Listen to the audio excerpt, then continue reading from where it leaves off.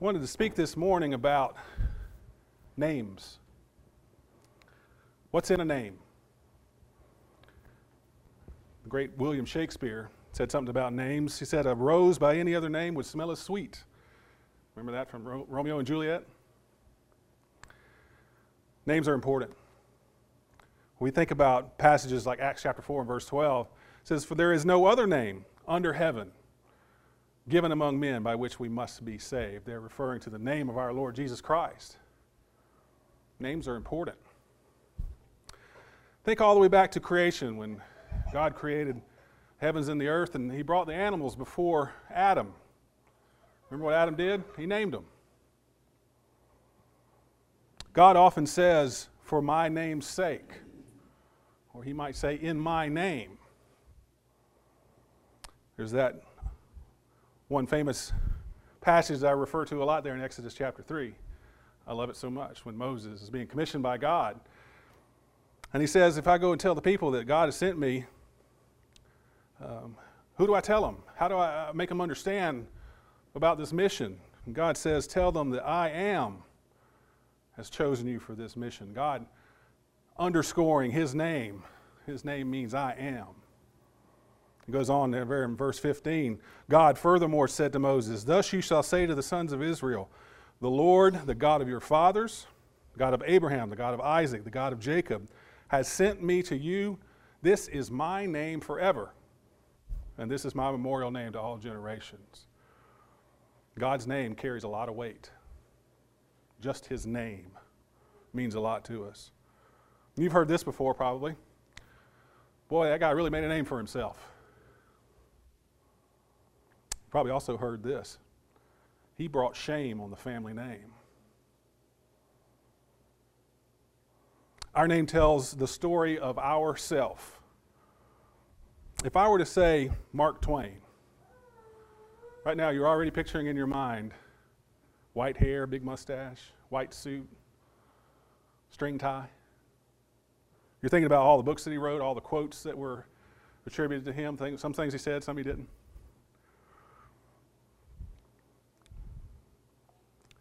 And just from hearing his name, just from hearing the name Mark Twain, you get a mental image about who he was, things he did, the things he said, the things he wrote. So what do people think when they hear your name?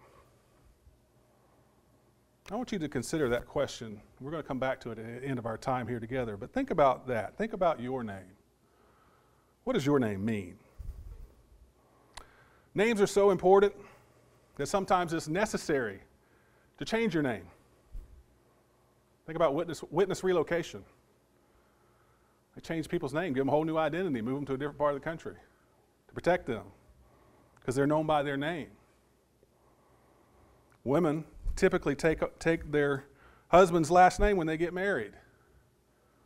That's typically the way things are done. Lineages are traced through the men, through the last name of the men.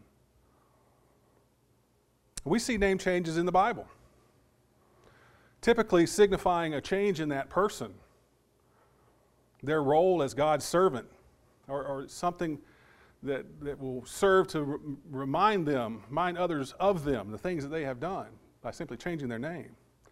So I wanted to begin by looking at a few of these. Turn with me to Genesis chapter 17. In our Sunday morning class, we looked here recently in Genesis chapter 17. We looked at the circumcision, the covenant that God made with Abraham and signifying that covenant by the circumcision.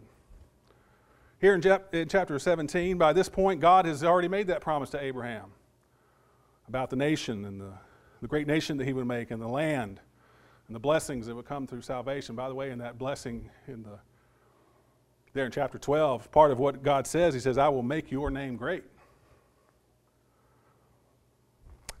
Also, he had promised him a son who would be Isaac, there in chapter 15.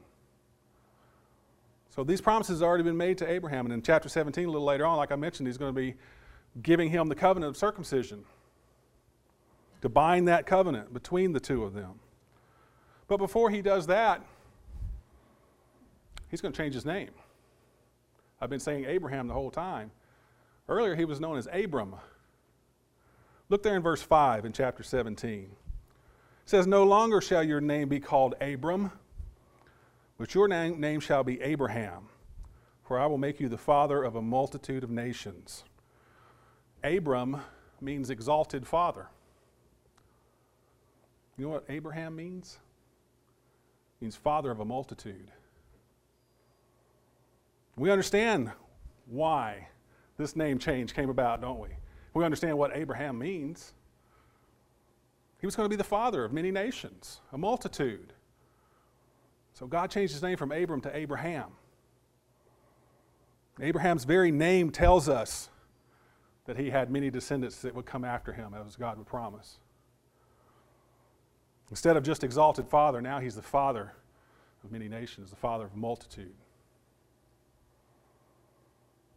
Remember Abraham's wife Sarah? Her name wasn't always Sarah. It was Sarai. Sarah had a name change too. It happened here in chapter 17. Look in verses 15 and 16. Then God said to Abraham, as for Sarai, your wife, you shall not call her name Sarai, but Sarah shall be her name. And I will bless her, and indeed I will give you a son by her. Then I will bless her, and she will be the mother of nations. Kings of people shall come from her. You know what the name Sarah means? It means princess. A princess is in the royal family. She's descendant from a king. She has the possibility of being queen sometime, if things work out. But she's in the royal family. It says there in verse 16, kings of people shall come from her. Think about Sarah, about who indeed did come from Sarah. Many kings did come from her, including the King of Kings. That's Jesus Christ our Lord. Isaac would be born the next year to Sarah, even though she was old in her age and hadn't conceived to that point. The next year, Isaac is going to be born to her. And God said that he would establish an everlasting covenant with his descendants. And so Isaac would be born. And to Isaac would be born Jacob and Esau. Remember the story, don't we? And through Jacob, the promise of Abraham continues. Jacob will have 12 descendants that will come from him, and they will be known as the 12 tribes of Israel. But wait a minute. I thought his name was Jacob. Well, it was, until God changed it. Remember the story? Genesis 32, turn there with me.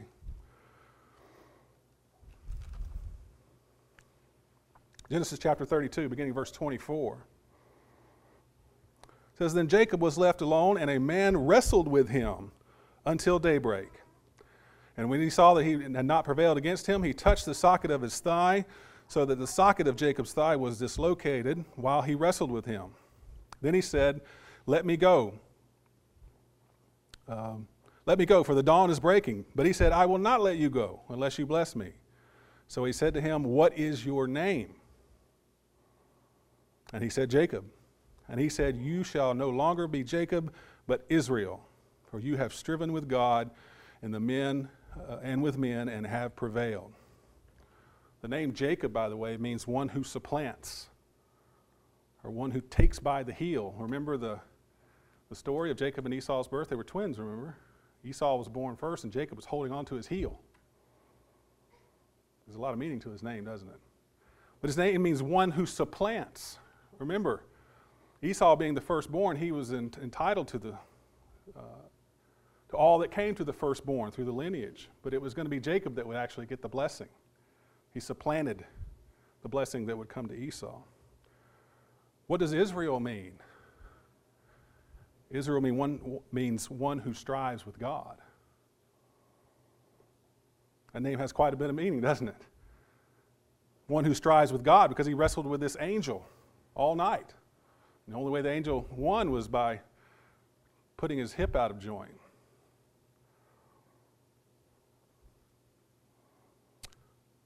Name has quite a bit of meaning.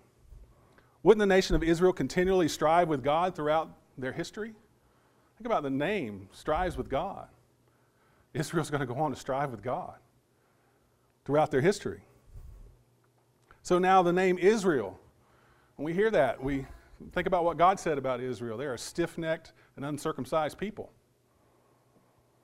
What does that mean? Is they've fallen out of the covenant that they had made with him because they weren't following after what he did or what he commanded them to do. Now the name Israel comes synonymous with the children of Israel, with the nation of Israel, and the people that were constantly wrestling with God.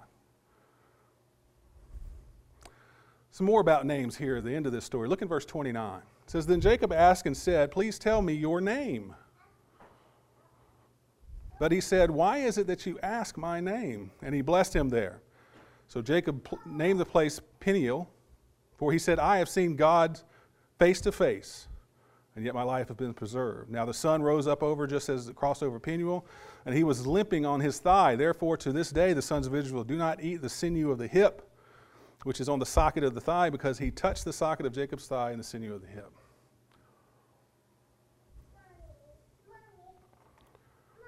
I might have made a mistake a minute ago about who won the fight. It seems that Jacob would have won the fight, even though the hip was dislocated, because it says he strives with God, and he has overcome. What about these names here? Why would Jacob want to know the name of the angel? Was it perhaps to know a little bit more about him? You know, names mean things. Maybe by knowing his name, he would have known something about him. Maybe it was just human nature that he wanted to know who this was he was fighting with all night. What's your name? It didn't tell him. But Jacob does go on to name the place that this all took place, Peniel. If you break that word down, it means the face of God. He said that he had seen God's face, and yet he was still alive. So he named the place. So that place name has meaning to it. And he goes on to say how the children of Israel didn't eat the sinew of the hip there. That was a tradition that was handed down because of the things that took place there in Peniel. What if I told you? What if I told you that you could have a new name?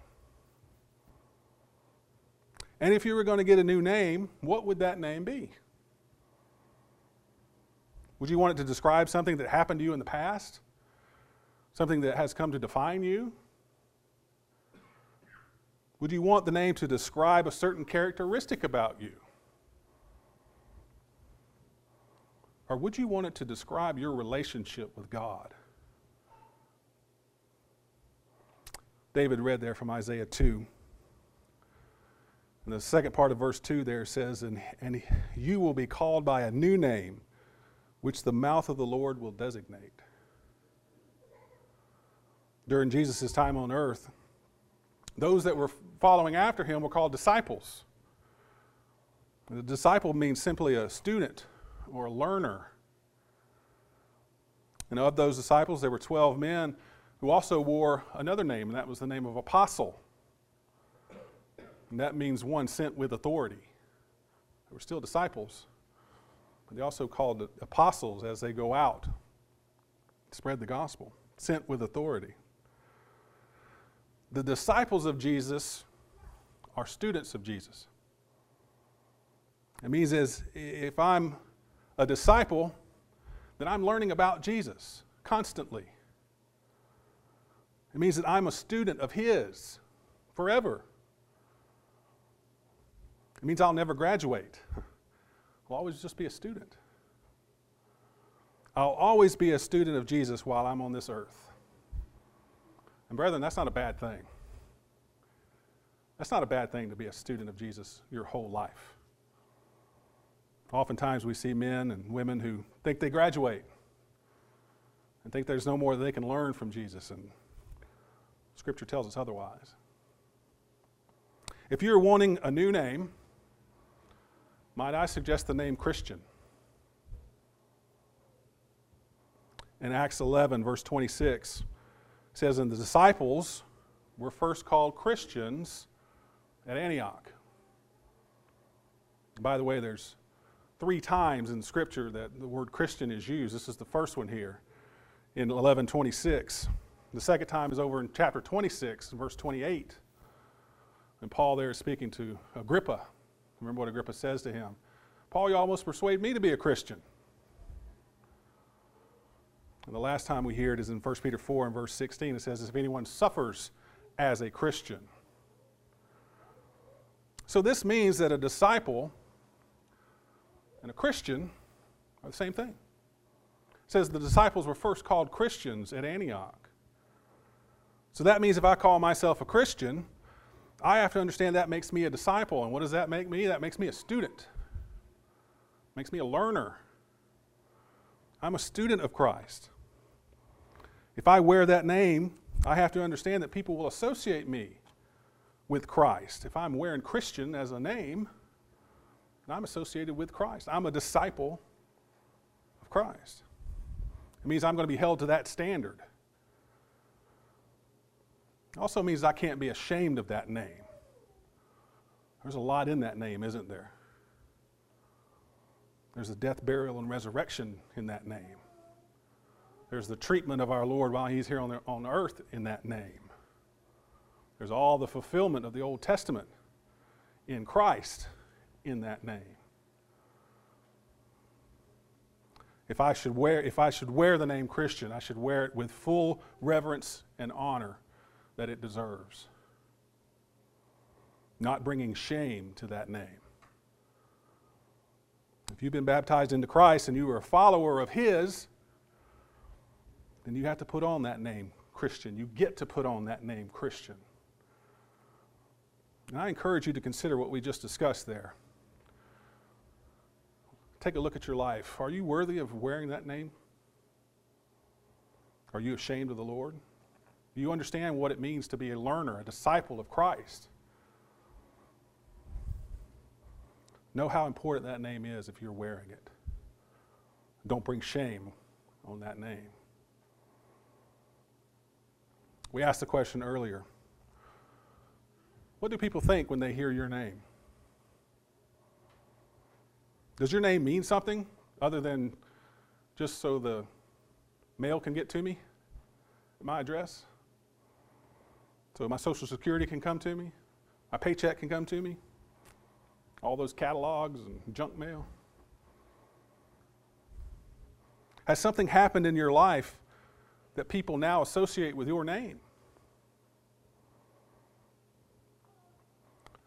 You have a chance to wear a new name. You have a chance to change your name. And that name is Christian. You can wear that name. It identifies you as one who follows after Jesus Christ. It identifies you as a disciple of Jesus Christ. And his name is very special. His name is glorious.